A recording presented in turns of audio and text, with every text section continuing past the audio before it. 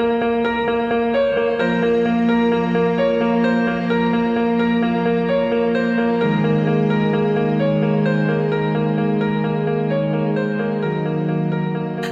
everyone, and welcome back to another episode of What the Forensics. My name is Journey, and I am joined here today by the lovely Nicole and Rebecca.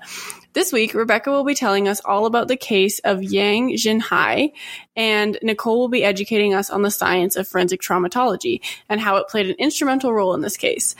I'm really excited to hear what Nicole has about forensic traumatology because I signed up for a course that was centered around forensic traumatology, but I never actually finished it. So I'm excited to learn, and especially learn about Yang Xinhai because we've talked about him a lot just between the three of us, and apparently it's quite brutal.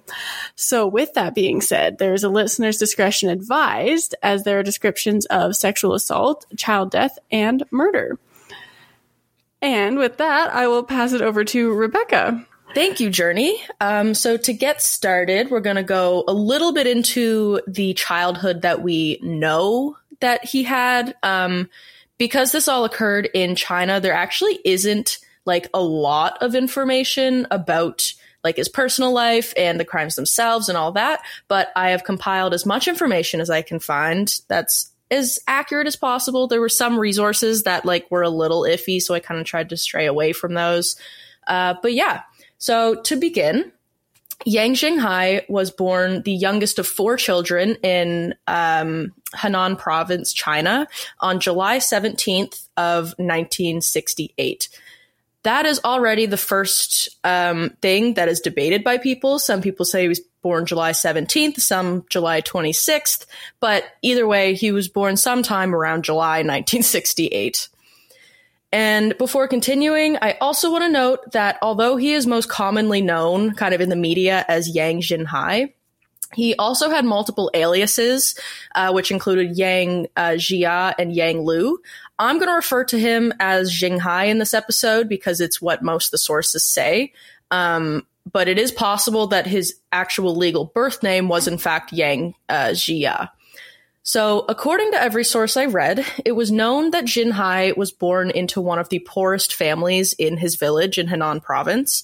There was about 2,000 families in this province, and they were some of the most economically underprivileged, I guess you could say. But both of his parents, despite this, worked very long and hard hours to provide for their family and try to give them the best upbringing they could. So growing up, Xinhai was described by many as very intelligent, but also very introverted as he struggled to make friends when he was in grade school. Xinhai did very well in early grade school, so much so that despite his parents' financial troubles, they borrowed money in order to pay for him to go to high school so that he could further his education and hopefully kind of get out of their family's socioeconomic situation. However, Xinhai was not at all interested in school, and this was partially because he was bullied by his peers for having a smaller stature and being quiet, and this ultimately led to him dropping out when he was just 17 in 1985. So after dropping out of school, Xinhai left home and refused to return. Instead, he traveled around China working multiple jobs as he went, and this was mostly just working as a general laborer, so on farms and factories, just wherever he could find work.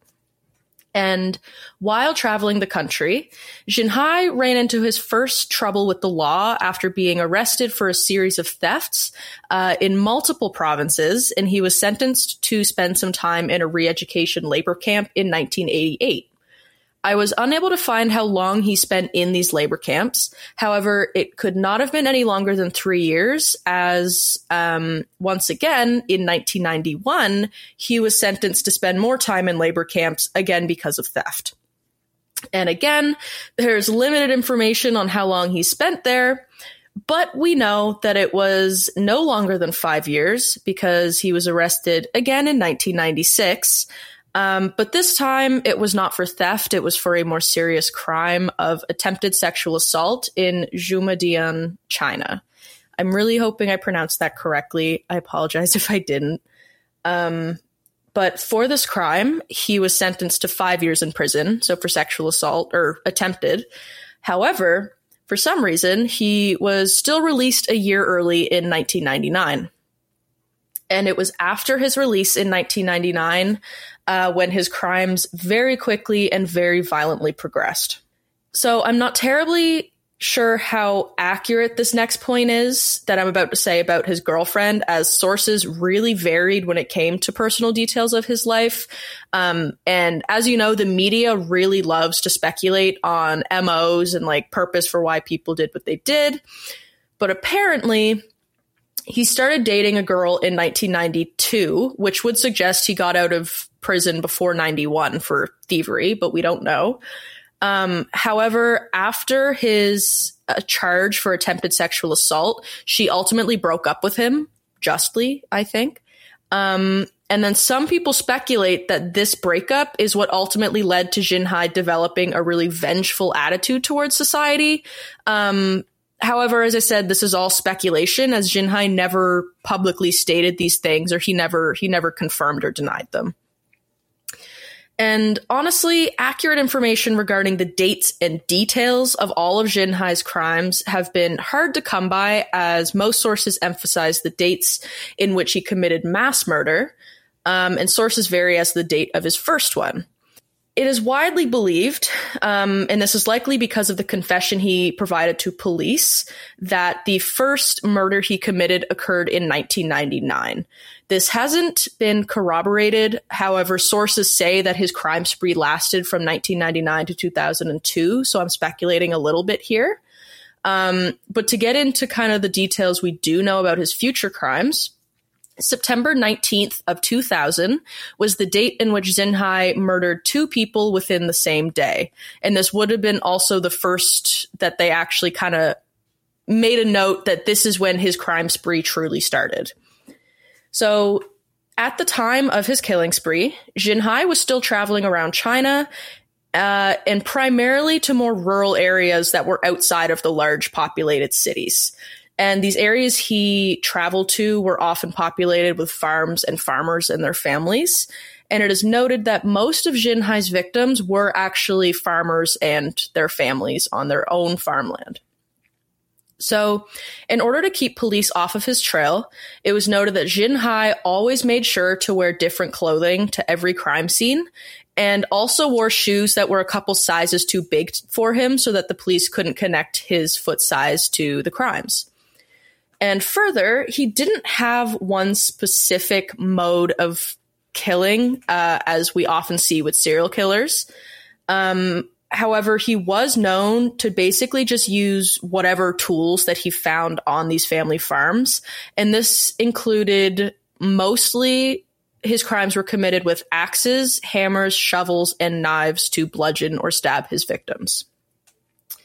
So it seems that the most common method of murder for Xinhai was to sneak into people's homes at night when everyone was sleeping or supposedly asleep, and he would then kill everybody within the household. And to emphasize this, Xinhai truly does not seem to have cared about who he was killing, as on multiple occasions, he killed entire families, including children as young as like 5 years old and old like seniors and grandparents. Wow. That's not good. Nope, not at all. That kind of felt like an understatement. Did he like go out of his way to find households with multiple people, or was it just that's how it happened? As far as we know, that's just kind of how it happened. He saw an opportunity on like a remote farm and just hoped someone was inside, basically. Interesting. And he didn't want to leave witnesses, so has to get rid of everybody, I suppose. Wow. Yeah. It's also weird, or like interesting, that he had the forethought to wear different clothes for every crime, and that to wear shoes that were just too big so that they couldn't figure out what size his feet were. I feel like most criminals, though, they know, like, they don't actively choose to wear different clothes, but it just happens that they're wearing different clothes. Like, I feel like most serial killers aren't going to be like, yes, I'm going to wear my favorite shirt to all of these. Like, it just kind of is second nature for different clothes, but like for him to actively choose and say, like, I need to wear different clothes and larger shoes, it's interesting. Yeah, for sure. I definitely understand like the clothing thing maybe not being that weird, but like the forethought to wear shoes too big like would definitely be like a conscious decision.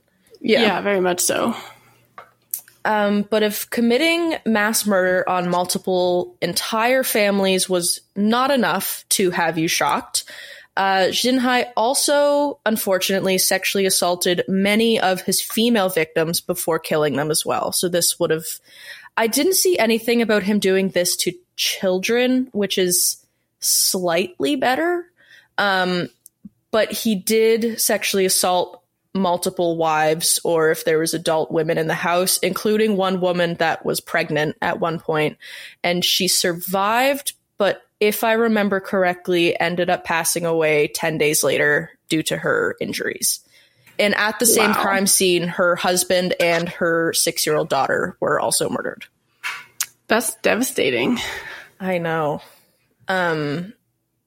So he killed between 1 and 5 people at a time.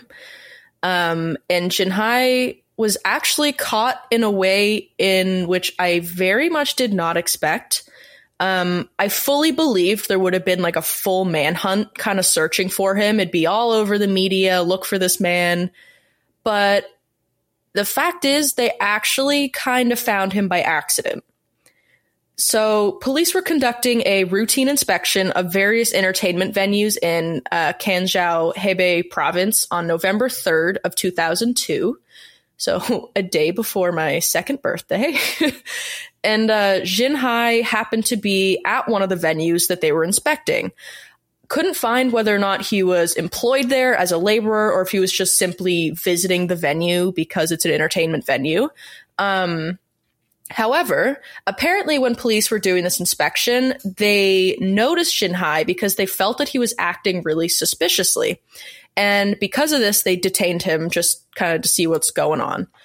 And then upon collecting his information, they discovered that there were active arrest warrants out in 4 other provinces in connection to these multiple murders.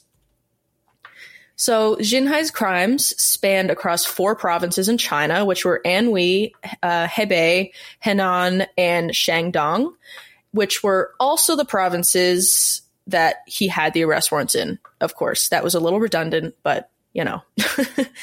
I didn't know that there were provinces in China. I knew there was a couple. I didn't realize there were so many. Mm-hmm. Do you know how many there are? Or is there only 4? There's a lot. I didn't end up looking for the specific number, but still, being wanted in 4 provinces, that's like being wanted in 4 provinces in Canada. Like, that's excessive. Yeah, that's a lot. Yeah. There are 22 provinces administered by China and 1 province that's claimed but not administered, which is Taiwan. Don't know what that means. But it sounds like there's 22 provinces. Wild. Okay, I didn't know that. Yeah, Taiwan is a free state, but China just doesn't want to admit that they're their own governing country, and it's a big political problem right now. All right, fair enough. But so police thought he was suspicious, detained him, realized he was out on multiple arrest warrants, and of course, because of this, they arrested him. So in total, Xinhai had committed crimes in 26 separate incidences. So this basically means that every one of his murders, sexually assaults, everything occurred on just 26 separate days between 1999 and 2002. And in this time, he killed 67 people, he committed 23 sexual assaults, and caused serious injury to 10 other people. And for the people who survived his brutal attacks, they were often left without a family, as many of the people who survived were targeted as like with their whole family. And many of the deceased families were unfortunately actually found by other family members that either didn't live in the same house or were just not at home when the crimes had occurred. And police officials refused to make many comments on Xinhai's case. They stated that they received an order from the Ministry of Public Security not to speak to the media. So what we know of this case is largely what officials were allowed to share with us, and also what inmates that interacted with him in prison had claimed that he told them.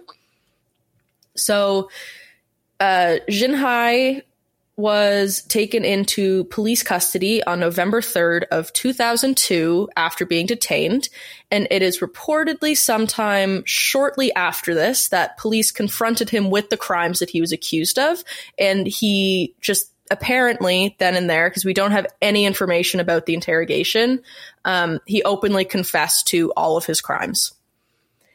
So police took a DNA sample from him, and they were able to connect the DNA to multiple crime scenes.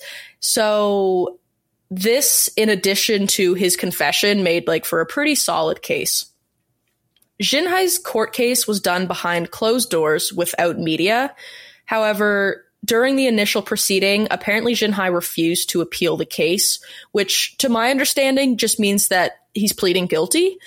And so because of this, apparently the court proceeding only lasted 1 hour, and in this time, he was sentenced to be executed by a firing squad. And it is not known whether or not any of his family or victims' families attended the proceeding, but apparently his father did speak to the media at one point and did say that after Xinhai left their town at 17 and left home and didn't come back, he really didn't come back. I believe his father said between the ages of 17 and him being apprehended, he'd only seen him twice. Holy cow. I know. So he just totally up and ran away. Yeah, I wonder why. I wonder that too, because everything I read about his childhood, which, mind you, there wasn't a lot, but what I did read, besides being a bit bullied in school and being from a poor family, he it doesn't appear that he suffered any abuse. He was apparently a very smart kid. His parents treated him very well. There was just something about him, I guess. Yeah. All right. Yeah. So, to continue, I'm unsure if it was during his confession or during his court proceeding, but when asked about why he did what he did, officials say that he's quoted saying, quote, "When I killed people, I had a desire. This inspired me to kill more. I don't care whether I don't care whether they deserve to live or not. It is none of my concern. I have no desire to be a part of society. Society is not my concern," unquote. That's messed up. Yeah. It seems like he just killed for thrill, almost like he was addicted to it. Yeah. Not to be that person, but if he wanted no part of society, why wouldn't he just take his own life? You know what I mean? If he was so against it at that point, would it have been easier for him to do that than to murder 64 people or however many? I definitely think it would have been easier on everybody else if that happened. That's fair.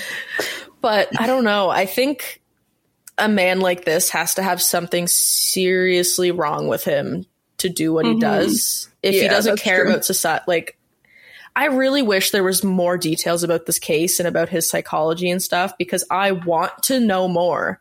But all of the sources say the same thing or an iteration of the same details. Weird. Yeah, it's just even saying I don't care whether they deserve to live or not. That's so cold. Yeah. I know. Well, he killed kids and grandparents within the same day. I was reading reports from when it happened, and they said he literally eliminated families, multiple generational families. And see, that makes me think that something did happen in his childhood, because no regular person just starts annihilating families. Yeah. For sure. I feel most serial killers, when they start killing, it's one person, and then they kind of escalate up to that. They don't just start with, like you said, annihilating families. Yeah. Yeah. That's crazy. It's honestly unbelievable. Most of researching this just left me speechless. Yeah, that's fair. But while he was awaiting his execution in a detention center, he was reportedly asked by multiple inmates why he killed so many people. And to this, he replied, quote, "Killing people is very usual. Nothing special," unquote. Oh. I think he's just acting like this is just another part of his job. This is just what he does. I would like to argue that killing people is very usual and nothing special, because you are taking away someone's life, and that should always be, I don't know, important. Yeah. I'm sure the people who lost their families felt that it was important. Yeah. Right? Like, how disconnected from absolutely everything do you have to be to make a claim like that?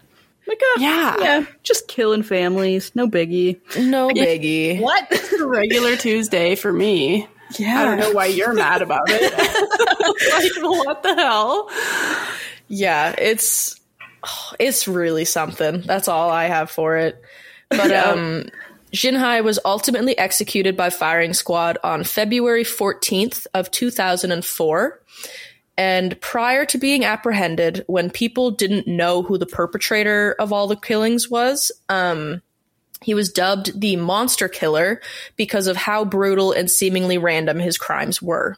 And while this man did pose a significant threat to people living in areas that he was running around, because he didn't appear to have any motive at all, there was actually very little news shared about the crimes as they were occurring, which left people feeling both very fearful for their safety, but also might have left them unaware of just how dangerous he actually was until news began to be released after his arrest. But I read from the BBC, after all this came out, and it was, I don't know if they were saying this to be like snarky against Chinese media, but they did say something about like, they didn't report on these crimes because they don't want to believe that China has the same violent tendencies as the Western countries. And that just felt like a little harsh to say. Yeah. But I mean, I can't really speak on that because I don't know how China's media operates. I know it's different than ours, but I can't comment on that. It does seem weird, though, that, like, there was nothing published about it while it was happening. Absolutely. Yeah. And if there was, it's... Sorry. I was just saying, weren't these, like, super rural places, though? Like, I can kind of understand a lack of media attention if it's out in the middle of nowhere. I'm not positive exactly where all of the provinces are located, but I can... After the episode, I can put just together a little like map that shows the provinces, and I'll put it in the sources. But I do remember reading that one of the towns that he was committing crimes was only about 3 hours away from Beijing. Oh, okay. So not incredibly rural. Yeah, like rural enough to be farmland, but not like a full day's drive from your local major city. Yeah, okay. Right. But that is all I have on Xinhai, and it seems that is all anyone else has on Xinhai. Like I said earlier, like there was a few sources that I found that I was like, oh, that's a new detail. But then like reading a bunch of other sources that are all the same, and then this one source, I noticed like 3 discrepancies. So I was like, I don't think I can include stuff from this because I now don't really trust it. Yeah. But but that's what I could find. Do we know if firing squad executions are like still a thing in China or elsewhere? I'm pretty sure they still are. I think in the States there was talk about bringing them back. There was because there was a shortage of lethal injection medications, and so they were butchering a lot of them. So a couple states kind of threw out the idea that maybe we should bring it back, but obviously there was a lot of backlash. Yeah. And then I think we talked about someone who was like the last lethal injection, or no, firing squad or something. Or last guillotine, maybe? Yeah, something like that. We talked about someone who was the last something or other, and of deaths, it gets mixed up. Okay, so apparently China does still, since 1940, and this is just Wikipedia, but since 1949, the most common method of execution in China is by firing squad. Interesting. Really? Which has been largely superseded by lethal injection. But it seems that it is still a thing, and so are execution vans, where they just pull up to someone's house in a van and shoot them and drive away. That's just called a drive-by shooting. It's legal. Like, can you imagine a gang? Yeah, could you imagine a gang being like, no, this wasn't a drive-by shooting. We were driving an execution van. It's actually perfectly legal. Yeah, that's no. It doesn't even sound any better, too. Like an execution van. Like, it almost sounds worse, to be honest. Like, yeah. I don't want to know what's inside that van. Well, and how do you know you got the right person? Ooh, yeah. Right? I've actually heard stories about issues with it, but I didn't hear enough to accurately say anything about it, but maybe I'll do some research and fill you guys in. Yeah. Right. Oh my gosh. Yeah, we'll do an episode on like execution vans or like modes of execution. Yeah, exactly. That could be interesting, actually. That would be a cool episode. Be a fun episode. Well, I'm reading a book right now called The Tale of Two Murders, and it goes a lot about into like executions and like innocence and guilt via like hanged executions. So that could be very interesting. Yeah. That does sound very good. Do you know what I also learned? I haven't like delved into researching it, so this could be completely false, so don't take my word for it. But apparently, when people were burned at the stake, I always thought they were just like put up there, fire was lit, whatever. But apparently there was someone behind them that would pull a rope taut around their neck to basically get them to pass out before they were burned, so they didn't actually have to like burn alive or be conscious while they were burning. Yeah. I don't know if this was like for all cases, because I can't expect them to have done that for the Salem witch trials and like all of those people they burned alive.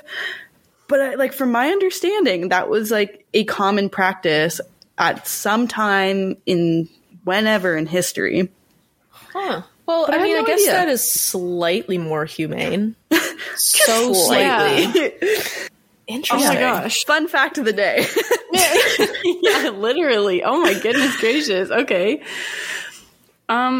Yeah, well, thank you, Rebecca, for telling us about Yang Xinhai and his nefarious activities. He seems like not a very nice guy, and so thank you for finding as much as you could about him. It's still weird that there wasn't much known and that his trial wasn't published and so that you can access it, but I guess we don't really... Sorry, I have one more comment about it. Especially, like, the lack of information is surprising, given it's still considered one of the most gruesome and brutal serial killers in all of like China. Really? Wow. Yeah. I think though, like the censorship in China is very, very different than like what we're used to. Or So even it's not just, like- super unsurprising. Yeah, how courthouses, like, because it's like some of ours, like we have like the anti-publication laws or whatever, if a trial gets that, but everything else is public, so it could just be different in China. Absolutely. Yeah. And they did say that this case in particular was done behind closed doors, no media. So it seems like it's just the same thing as a publication ban here. Yeah. So if anyone's familiar with Chinese law, please reach out. We would love to know. Yeah. And with that being said, Nicole, do you want to tell us a little bit about forensic traumatology? Yes, I would love to. I do want to preface and say that this will not be an exhaustive list or discussion about traumatology. And this is just because like traumatology is kind of just a catch-all term, in my opinion. Like it encompasses a lot of things. And, you know, with it being a podcast, we don't have all of the time in the world. So I just wanted to kind of pick and choose what I thought would be the most relevant and interesting things for this case. But the term traumatology means the study of injury, but it doesn't really quite specify what type of injury. So you have on one side, like the psychological and emotional traumas that people face, and then that results in like psychological traumatology. And so these are like cases of PTSD and extreme disorders like that. And then you have physical medicine side, though, where traumatology would be looking at physical injuries that the body can sustain. So medical traumatology often deals with the treatment of wounds and injuries that can be caused either by accident or by violence. And the important thing to note, though, is medical trauma and psychological trauma aren't always separate entities. They can be, but a lot of the times they go hand in hand with one another. So if you suffer from some terrible physical trauma that results in like a long, complicated healing journey, maybe, this poses the possibility of leading to psychological trauma. So the two can coincide, and people often suffer or can suffer from both physical and psychological traumas from the same injury or from the same event. To kind of loop it back into forensics in this episode, though, I'm going to go more into the medical legal branch and medical traumatology and talk about injuries to the body. And it may sound kind of like a pathology lesson, but I'm going to try and limit the amount of super technical jargon I use because there can be a lot and it just gets boring if all we do is drone on about dictionary words. But that being said, if any of you guys do want to learn about kind of like the histology and the microscopic aspects of traumatology and pathology, let us know and we can definitely delve further into that. I think, Journey, you took the course. I don't know if you took it, Rebecca, but we took like a whole forensic human anatomy and trauma, I guess, course where we learned all about everything of the body. So is that the one we had to write the essay on like any autopsy report that we wanted? I didn't do that one. I think you've done that though, Journey. Mm-hmm. Yeah, I did that one. And then, I don't know if Michelle changed it though. The one where we had to do a presentation on a way to kill someone. Oh, I didn't do that, but that sounds fun. Maybe that was just your special class. Lucky me. Okay. Yeah. Well, so if anyone wants to hear my presentation, send me a message. Didn't you do embolism? What was it? Embolism? Mm-hmm. Yeah, I did an air embolism. Yeah. Okay. Because they're fascinating. I remember that now. Mm-hmm. Yeah. And then, okay, what class are you thinking of, Nicole? I have no memory of it. I have like all of your notes from it. Michelle's forensic human anatomy course. I think I do remember that. Like it was like we learned about like flesh wounds one week, and then we learned about like the skeletal system, like all that jazz. Yeah. Okay. So like she super rushed. Yeah, she delved into like literally every system in your body and like the histology of it and how it functions, and then that would be tied into traumas and how those systems can be affected in like a forensic setting. Right, I remember now. Yeah, okay. Yeah. It's ringing bells. Yeah. Okay, it is. I want to find my notebook from that class because it was beautiful. But yes, long story short, we all did a course like that. So if you want to learn more about kind of the inner workings of the body and anatomy and all of that fun stuff, let us know, because I'm sure we would all geek out over that. But jumping right into things, injuries can be classified by two different properties, and those being anatomical or functional. So anatomical injuries are what generally comes to mind for most of us when we hear the term injury, and these are your wounds, your scratches, bone breaks, really any damage that your body can suffer. And then functional injuries are those that, like, I personally would say vary from person to person. And these would consist of things of like the pain that we feel when we sustain an injury, if we are in a state of shock, that kind of thing. So I will cover basically just the anatomical side of things. And I will preface and say while not super scientific and jargony, there is still going to be terms thrown at you because it's inevitable. You're just going to have to deal with it. I'm so sorry. But hear me out. In an investigation, interpretation and classification of injuries are really important in gaining an insight and understanding as to what happened in that case. So terminology is especially imperative when it comes to medical traumatology, because if you're a pathologist or a medical examiner, you're writing up a report of this homicide. If you're describing a large wound caused by an axe and you're saying that, there's a slash mark, that's just completely wrong and can just confuse a whole lot of people. And it's just very much painting an incorrect image of what happened to this victim. And that's not what we want in the field. So terminology is really critical in that aspect. And so by accurately noting and detailing injury scene, a system can then be created that allows practitioners to effectively and efficiently record and describe what is being seen. And that being done allows others reading their reports to know what's going on and what happened. And so injuries can be caused by a plethora of means, but the more common traumas seen that I'll go over are blunt force trauma and sharp force trauma. And those can be seen in the given case here with Yang Xinhai, especially sharp force trauma. So listen in when I talk about that because it's important. But blunt force trauma is the most common type seen almost in all medical legal contexts where there's injuries present, whether it is from an accident or if it was purposeful. And essentially, it's when one object hits another, often a body. And since it's a term to describe the general mechanism of injury, it's pretty well anything that hits you that doesn't have a sharp edge or point. And at that point, it becomes sharp force trauma. So this means that blunt force trauma can be caused by objects with a flat surface, so like the floor or a tabletop, with a cylindrical surface, so think of like pipes or baseball bats, table corners, by cars, the list goes on. Name something and it's most likely blunt force trauma if it does not have a edge to it, a sharp edge.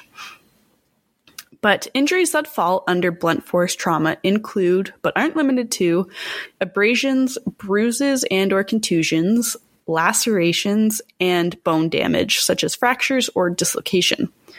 And so when I mentioned the importance of terminology, this is kind of where it comes into play, because there are so many ways of describing kind of the same thing generally. So abrasions are typically superficial injuries to the skin, also known as grazes or scrapes. And the direction of movement can actually sometimes be determined. And this is by observing small pieces of skin at the wound's edge, which would have been last in contact with the surface that caused that wound. So they described it as skin tags, but when I think of skin tags, I think of like big chunky skin tags that people like freeze off or like, you know what I mean? That's what you see.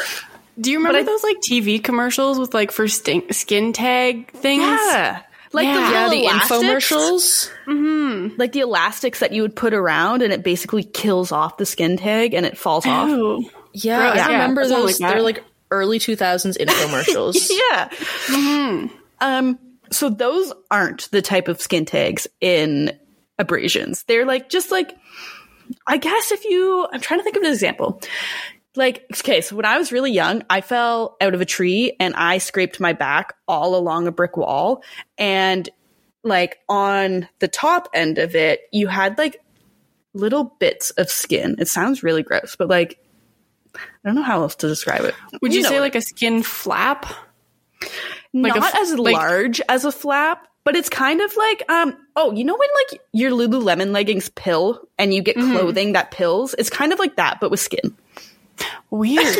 Interesting. If that makes sense. I didn't know that happened. It kind of, not to the extent of pilling, but that's kind of like the same concept of like your skin is kind of pushed in one direction and like you kind of get that rolling of it and then the little taggies to show you the direction. wild. I have no idea what you're talking about. I think that actually happened to me the other day. So I think I know what you're talking about. I ran into one of my cabinet, like my drawer handles, and gashed my leg open. And I think I know exactly what you're talking about. Like you can kind of see like the skin being pushed in a direction, and that's kind of just where it ends up. Anyways, that's an abrasion. Okay. Yeah. So those are abrasions, and when recording it or like making observations in kind of a pathological or pathology sense, is that where the term, super unrelated, is that where the term pathological comes from? Like pathological liars, the pathology of your brain and why you lie? I want to say yes. Okay. Anyway, super unrelated, but that just dawned on me. Light bulb went off. But if you are a pathologist and are recording wounds, it's important to note size, orientation, and the depth of your abrasion. The most common type of abrasion is a graze abrasion, and this is caused by dragging against something. So like a larger example of this would be road rash.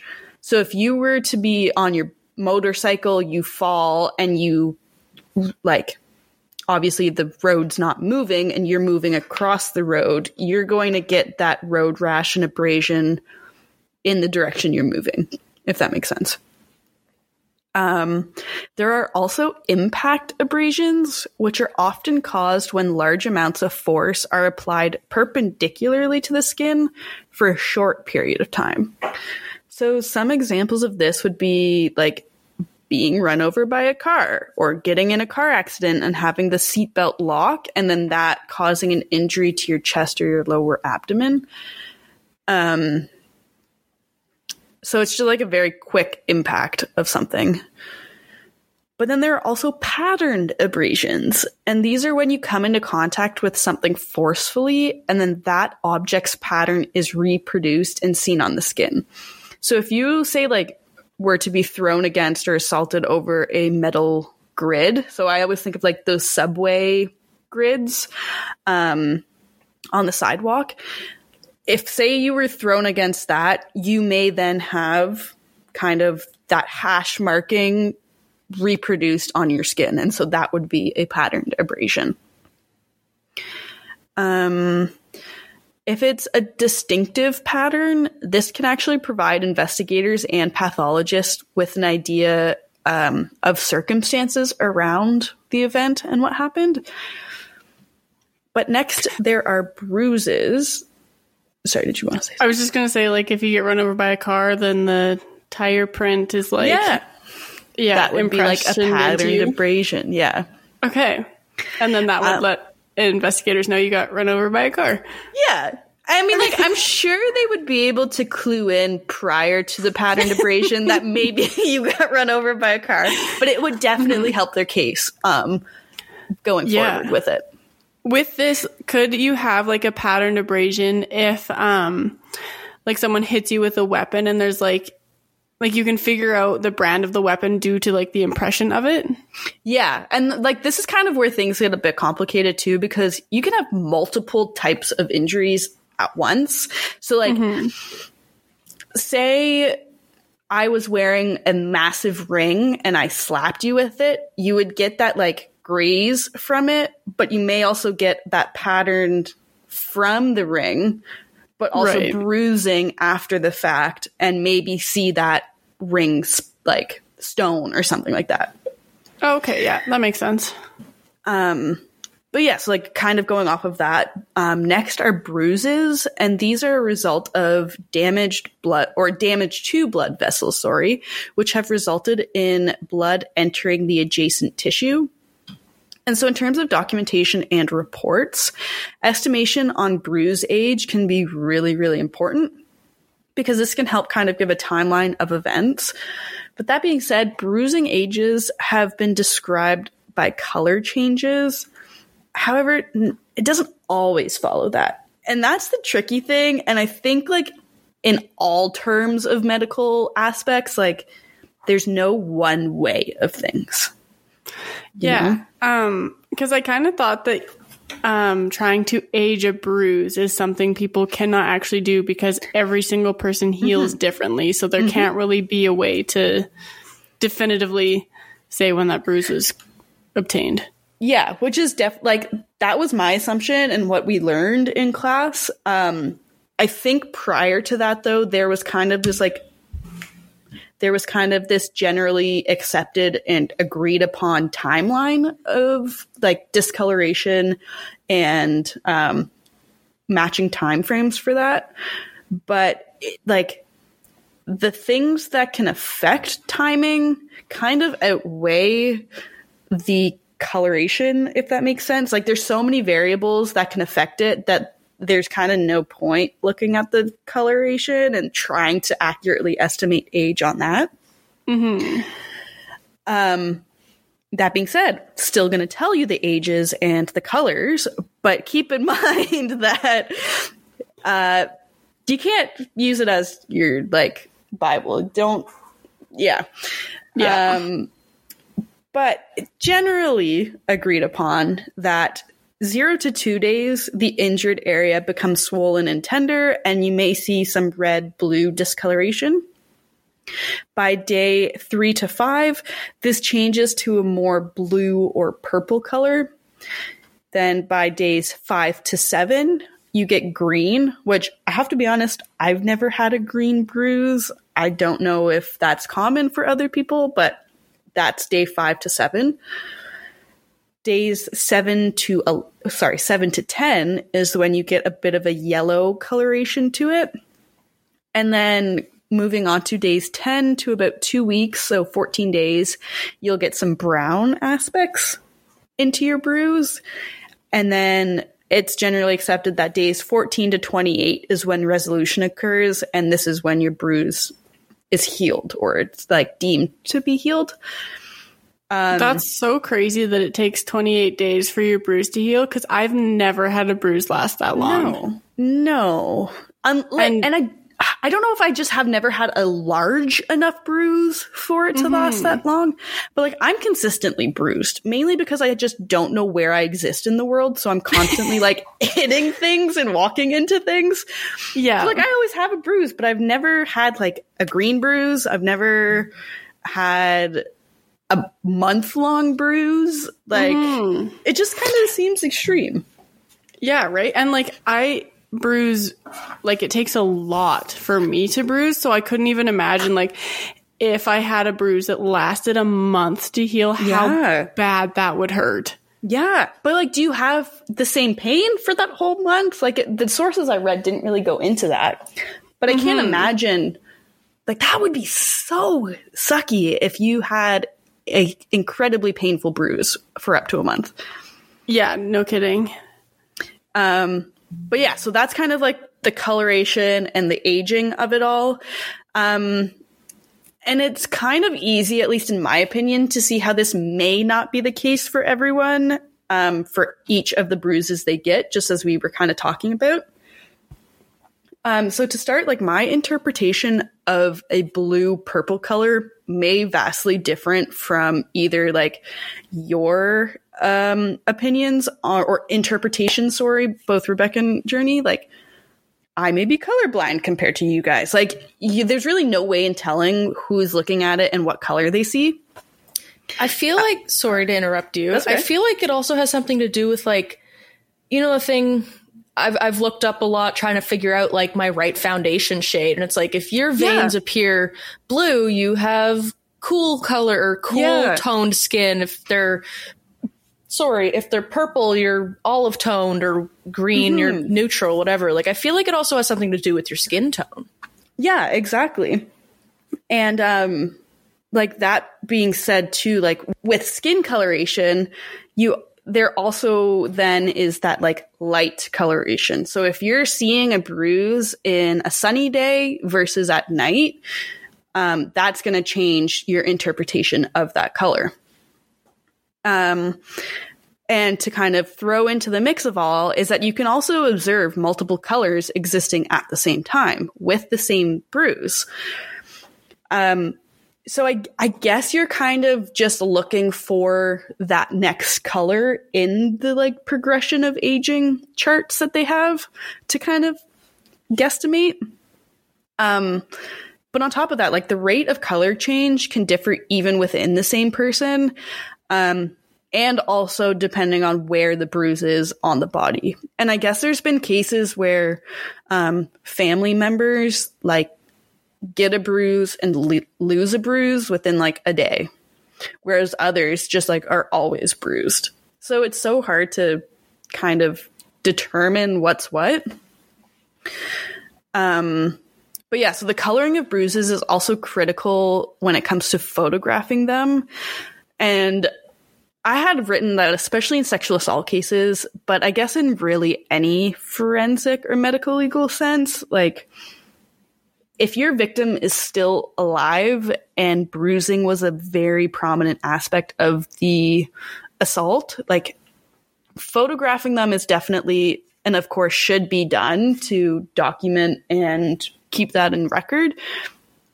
But I think what goes wrong is that in court, it's not, well, I don't know. I've never sat in on court, so this, who knows?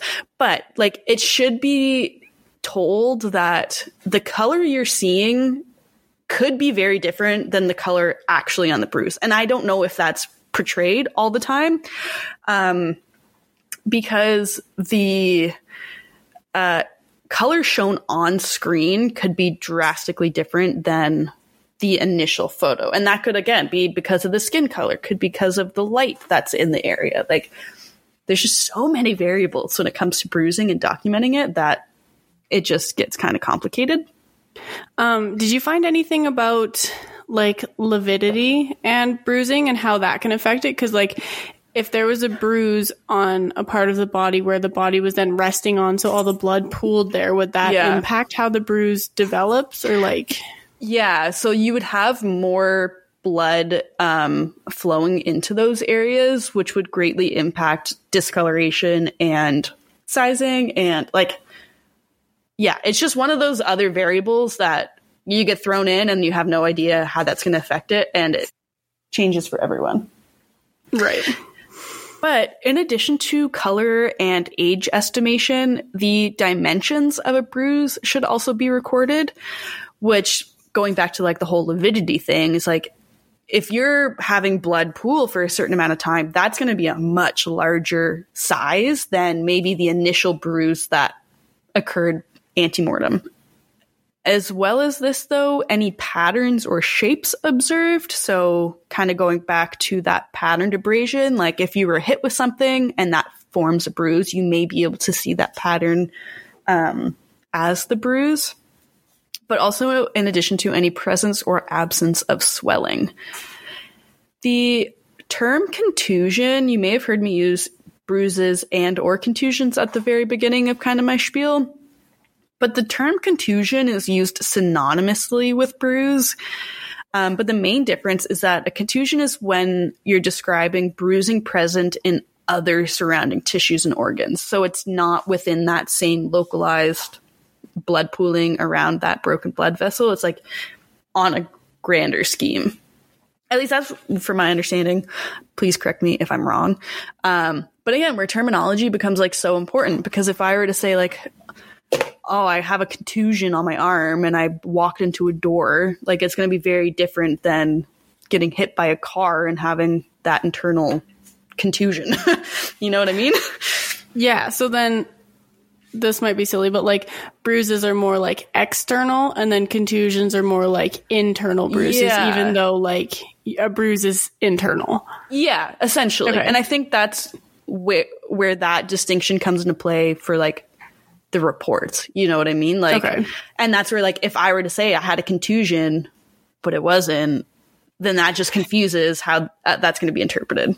It just sounds more like serious. Yeah. Like right? Everyone gets bruises, but when you have a contusion, like that's an issue. And honestly, I always thought a contusion was like a skin wound. Like there was blood outside of your body. Like I thought realize, so too. Yeah. And I didn't realize there was a lot of terminology that I thought very differently prior to reading or researching this. But yeah, I always thought contusions were like open wounds, and that was like a big scary thing was, oh, they have a contusion. But I guess it's just a big bruise, to put And it then shortly. isn't hematoma also bruise? Yeah, but I think that's like a big, big bruise. Oh, yeah. Like, yeah, that's big bad issue. bruising. I just looked up hematoma, and the first thing that comes up is a link, My Health Alberta, and the first sentence is, a hematoma is a bad bruise. Yeah. That's the first sentence. They are not wrong. I will say That's that. amazing. But yeah, so we kind of covered bruising, abrasions. Now I wanted to move on to lacerations. And these are full thickness skin wounds that result from blunt force trauma in which the skin is torn by crushing or shearing forces. And within this general term of laceration, there are also split lacerations and stretch lacerations. So split lacerations are caused by a sudden compression between two hard objects, while stretch lacerations are caused by the tissue being overstretched away from the point of contact. And the tricky thing in investigations and determining whether someone actually has a laceration in determining if someone has a laceration or say like an incised wound, comes down to its healing. So once the wound has been cleaned or closed, hopefully by a medical professional, the line between what a laceration is or was and what an incised wound was becomes very blurred. And I'll discuss incised wounds in a second, once I get to sharp force trauma. But apparently those are different things. And prior to this, I thought lacerations were incised wounds. Like I always thought a laceration was like you were cut by something. But apparently it is not. So the more you know. Wouldn't, yeah, that feels very weird. Right? But like, so it's not to say that the skin's obviously injured and wounded, but it's the method and the force applied that causes that wound, Right. to classify it as a laceration or like sharp force trauma, if that makes sense. Interesting, because like the split laceration, one of the guys on Bryce's crew had his fingers smashed between a joist and something else, and so it exploded out the end. So that would have been a split laceration. Yeah. But that's not what I think of when I hear the word split laceration at all. Right? Okay. And I think too, like a split laceration is like if you get conked in the head with something, you have that hard object hitting your skull, that's going to cause a laceration. It looks like a cut, but that's going to be a laceration, not a sharp force trauma wound. Does that make sense? Oh, that's so interesting.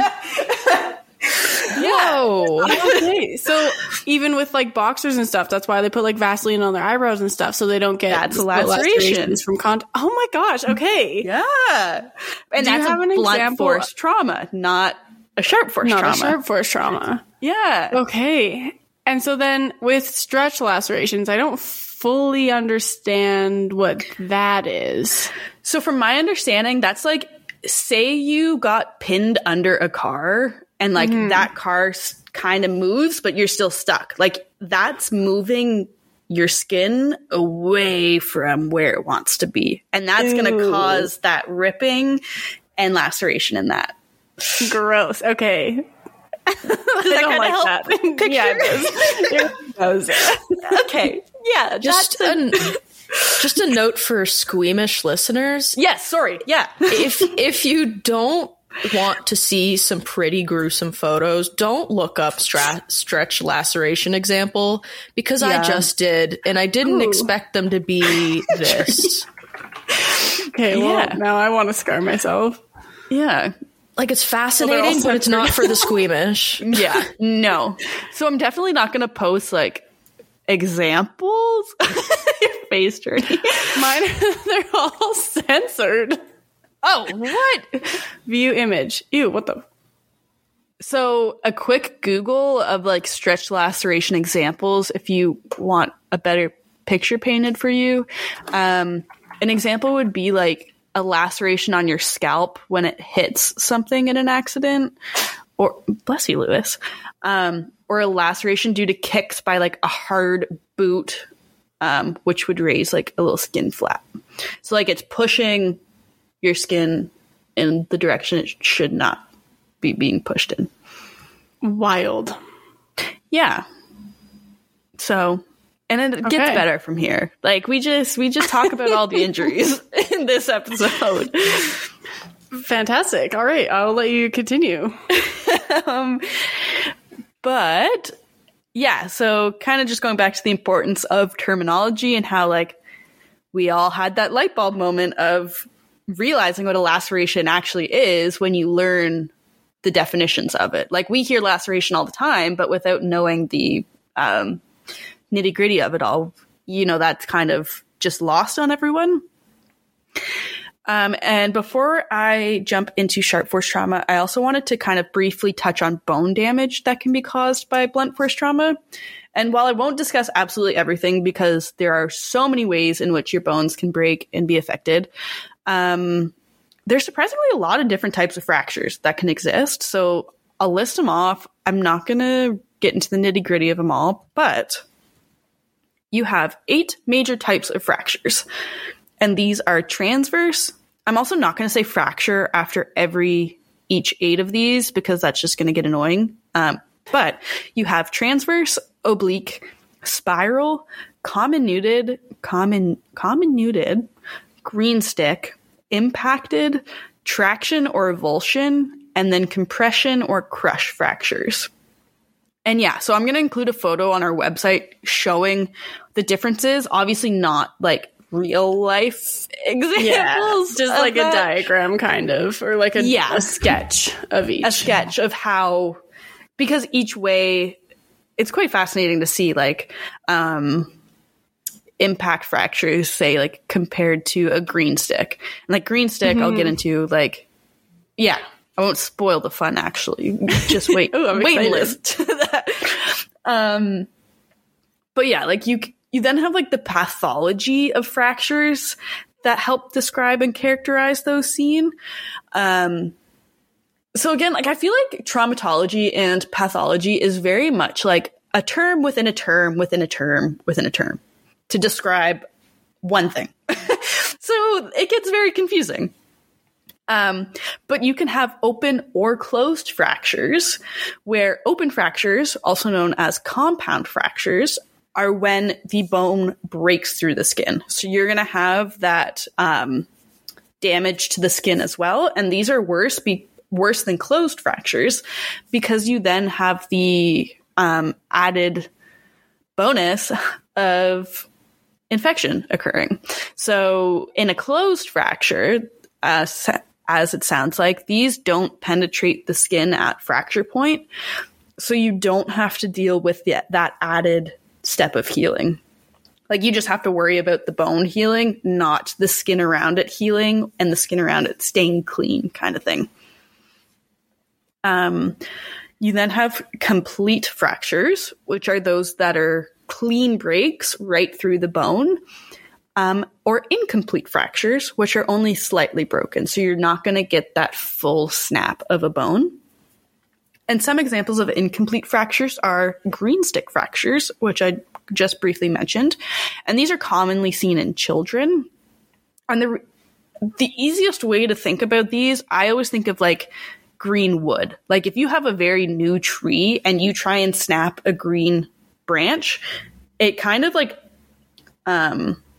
what's the word where it like splays, it strays, it kind of like splinters a little bit. Okay, yeah. Yes. And then you don't get that full snap like you would like an older stick or like a dried out stick. So a green stick fracture is where the bone doesn't completely fracture like in half.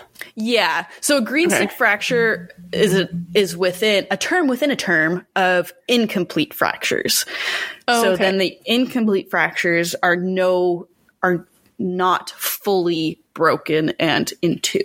Like you can get fragments that splinter off, which is like a comminuted fracture where there's two or more fragments. But the bone itself is still mainly intact. Like you don't have that clear split. You just have kind of straying pieces. Right. And then there's also butterfly fractures, which are very similar to comminuted, but these are when there's two fragments and then like a triangular third piece. I have a question, and I don't know if it makes sense, but are green stick fractures more seen in children because the bones are a little bit more malleable? Did you say that already? I didn't say that, but that's why. Okay. Yeah, that's exactly why. I did say it was commonly seen in children, but did not expand further on that. Okay. But yeah, that's exactly why. It's because your bone has more give to it when you're younger. Right. So full of nutrients and stuff. Yeah. Okay, I'll stop interrupting. No. I love the questions. It's so fun. I just love bones. They're so cool. Yeah. Right? They are super cool. Which is why I think we should just do like a bone episode. If our listeners want that, tell us, because there's so much like the axial skeletal system, the like go into all of that fun stuff. It would be very jargony, but for those interested, I think that would be cool. We could just start like a Patreon where we teach people these things and we have like an anatomy class where we just go into this. Yeah, exactly. Our underqualified teacher. Yeah. We're super overqualified, actually. Ignore what I just said. So we basically have PhDs. But I do want to shift gears now and discuss a bit about sharp force trauma. And this kind of I'll talk about later, but Rebecca did mention that one of the common or seen modes of killing, I guess, that Yang Xinhai did was using like axes or just like kind of farm tools that were around. And that I would consider a sharp force trauma. You can still have blunt force trauma and sharp force trauma at the same time, which gets confusing. I'll discuss that. But sharp force trauma is, I would say, mainly seen in this case. Yeah, so like the difference between blunt force and sharp force trauma is the weapon or thing that was used to cause the injury, right? Essentially, yeah. So sharp force trauma, you're going to have anything with a sharp edge or a point. Whereas blunt force trauma, you remove that sharpness to it. Right. And it's a lot of like friction and movement between objects, whereas like sharp force is typically like one object coming down or slicing or slashing, all of those fun terms. But yeah, so like these injuries, you'll often see a very clear and clean wound edge compared to blunt force trauma. And then there's different types of tissue that can be impacted by sharp force trauma. So you're not just going to get like the top layer of your skin. You can get down through that, through your skin, through muscle, maybe even hitting bone, that kind of thing. And then these are all caused by sharp instruments or weapons. And so some common objects that cause sharp force trauma injuries are hand tools. So I have examples like a screwdriver for hand tools, but you can also have like farming tools, axes, scythes, like all of that fun stuff. But glass can cause sharp force trauma, arrows, scissors, knives, swords. If it's pointy, it's probably going to cause sharp force trauma. But within sharp force trauma, you then have incised wounds, punctured or stab wounds, incised stab wounds, chopped wounds, and saw wounds. And we can thankfully gain quite a bit of knowledge and insight into the circumstances of the injury when looking at sharp force trauma. And these are things such as like whether a victim faced peri or antemortem trauma or whether they were subjected to postmortem dismemberment, that kind of thing. Another thing that we can tell by sharp force trauma injuries is whether the victim was attempting to defend themselves. And so being able to observe the injury itself and possible marks left on the bone can give a lot of relevant information on, surprisingly, the assailant as well. So the handedness of the attacker can sometimes be determined depending on the wound, the attacker's position relative to the victim during the assault, whether the wound was self-inflicted, and information about the motion and force of the blade can also be determined sometimes. But the tricky thing with the observation of sharp force trauma injuries, though, is that patterns can sometimes resemble those caused by sharp force traumas. So coming back to like the laceration and incised wound conversation that we had, they look similar, and oftentimes when healed, you're not going to know, or that line's blurred, but they're two kind of separate, very different things. Another tricky thing with sharp force trauma is that it is an observation and comparative science. So there are just some issues around that. But that being said, there have been advancements in the field to help increase the site surrounding these or increase these observational findings and like how we're interpreting them. And so this includes the use of scanning electron microscopy, CT scanning, in addition to increased research into tools most commonly used in sharp force trauma. So like I always think of Bones when it's like first season or something like that. She's in South America and she's got a piece of clay and she's just whacking it with different types of knives to see what kind of pattern that blade or edge is going to cause on the bone. So science and experiments have been conducted for very common, or the most common tools used or seen in sharp force trauma. And so we've got a general understanding of sharp force trauma, but similarly to blunt force trauma, there are various types of injuries that fall within this term. And so incised wounds are caused by objects with sharp edges, most commonly knives and broken glass. But unfortunately, it is also kind of a general term. And it can kind of be synonymous with the word cut, like if you were to have a cut. But the word cut is often frowned upon in discussion and observations. And this is where the term incised wound comes into play. Cut is just very general and vague and does not provide a lot of information, whereas incised wound kind of gives you a bit more to work with. And bear with me because the term incised wound is going to be said a lot in the next few sentences. But an incised wound to the palm of the hand is often indicative of defensive wounds. And then you have slashes, which are incised wounds, but they are longer than they are deep. But then you have stab wounds, which are incised wounds that are deeper than they are long. And these can be caused by a whole load of different pointed objects and instruments and weapons. There are also point scratches, and these are another form of incised wound that are more superficial in nature. So they're often just seen on the outermost layer of your skin. And these are often caused by the tip of a sharp object moving across your skin. From my understanding, like fingernails could fall under this. Like if you have kind of like stiletto pointed fingernails and you're scratching someone, that's going to be an incised wound. That makes sense. Yeah. You also have chop wounds, which, as Rebecca kind of mentioned, Yang Xinhai did happen to use axes. So this would be an example of that. And chop wounds do have characteristics of both sharp force trauma and blunt force trauma. And like I said, they're caused by axes or machetes, and they're often inflicted with more force than you would see with your typical or standard sharp force trauma injury. I know I just vocab vomited a lot of information there. So if you do have any questions, let me know, or let either of us know. We would love to, don't hesitate to reach out. There's also a lot that I just didn't have time to touch on. So if you want to learn more, reach out again.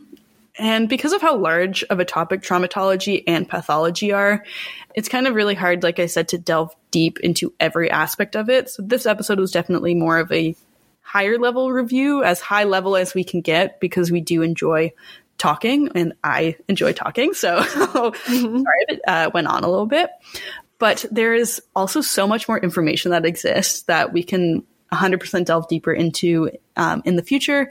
And, if there is an interest, then that's something we may investigate further. Exactly. And we'll try and put photos or like images up on the website so that you guys can have visuals of each of these things. They will not be graphic in any nature. Just like so you guys medical are that diagram, like what you would see in your doctor's office kind of thing. Yeah. Well, awesome. Thank you for sharing, Nicole. That is so much fun. I love talking about like traumatology and like the different kinds of injuries you can get and how you can tell them apart and all of the complexities within that. Yeah. So that's sweet. And our next topic is Machine Gun Kelly and the Prohibition. And that actually comes out on our 3-year anniversary. And so I'm flying out to Halifax and we're going to record in person, which is so exciting. Woo! I will say, not the American musician Machine Gun Kelly. I will clarify that now. Yes. Don't get your hopes up. Yes. So we are very excited for that episode. We're going to try and videotape it, so it'll be on YouTube as well. And it'll be the first time we've ever recorded in person. And crazy. I know. And we've never done an in-person. Yeah, we lived in the same province when this started, but it was COVID, so we couldn't do it in person. Yep. And then we all moved back to our respective provinces, and here we are 3 years later, still video chatting away our podcast. Yeah. So that is so exciting, and so look forward to that. For an interesting, like, did you know thing, I think I'm going to ask if you guys knew that in, I don't know if it's specific to this people, but the Blackfoot Native Americans around Calgary area. I went to Head Smashed in Buffalo Jump on the weekend, and that was really interesting. And so I learned that what I'm assuming is God, he was called Nappy. He created women and children first. Oh. And he was kind of like, you are now people. Wow. And there was no talk about like how man was created. Go women. I know, which is so different from like the traditional and Christianity. Men first. Yeah. Yeah. And then they also mentioned that the bison that they were hunting, like the female bison, the cows, would lead, like the rest of the herd would like follow the female cows. So the cows and calves would go forward and they would like follow them. And I was like, oh, that's so cool. But then they ended up like leading them off the cliff and killing them all. So I was like, that's kind of unfortunate, but it is still kind of cool that even this animal that they not necessarily worship, but they like revered in a sense, like it was their life source, basically. Yeah. Wow. So I thought that was interesting, and I wanted to see if you guys knew that. I did not know that. I had no idea, but that's super cool. We didn't even know what the Buffalo Jump was prior to this episode, before our discussion, before we started, so we've just learned so much today. I love that. Yeah. It was really, really cool. And they like the building for Head Smashed In, like for the museum part, was built into the hill. Like you can hardly see it from the road. It was so cool. Wow. I love that. Yeah. And then that is so cool. We showed up and there was like dancing and drumming. They have every Wednesday at 11 and 1:30. And so we got to see some of that, and it was so cool. Wow. That's amazing. So, if you're ever in Southern Alberta, check that out. Yeah. Yeah. So that was my fun fact. Rebecca, where can people find us? People can find us on Instagram, YouTube, and Facebook, all at What the Forensics. You could also find all of the source images and sources and reading recommendations that we spoke about throughout our episode on our website, which is whattheforensics.ca. And it's also here that you can contact us if you have any questions or any episode ideas, or you just want to chat about something. But if you don't want to do that through the website, you can just email us directly at whattheforensics@gmail.com. And then finally, we do have a Twitter page. Is it still active? I don't know. I don't know how to use. I'm never on Twitter, so it's not Twitter anymore. It's X. Oh, gross! They made that change. That's like they did. That's a thing now. Okay, maybe we don't have a Twitter account then.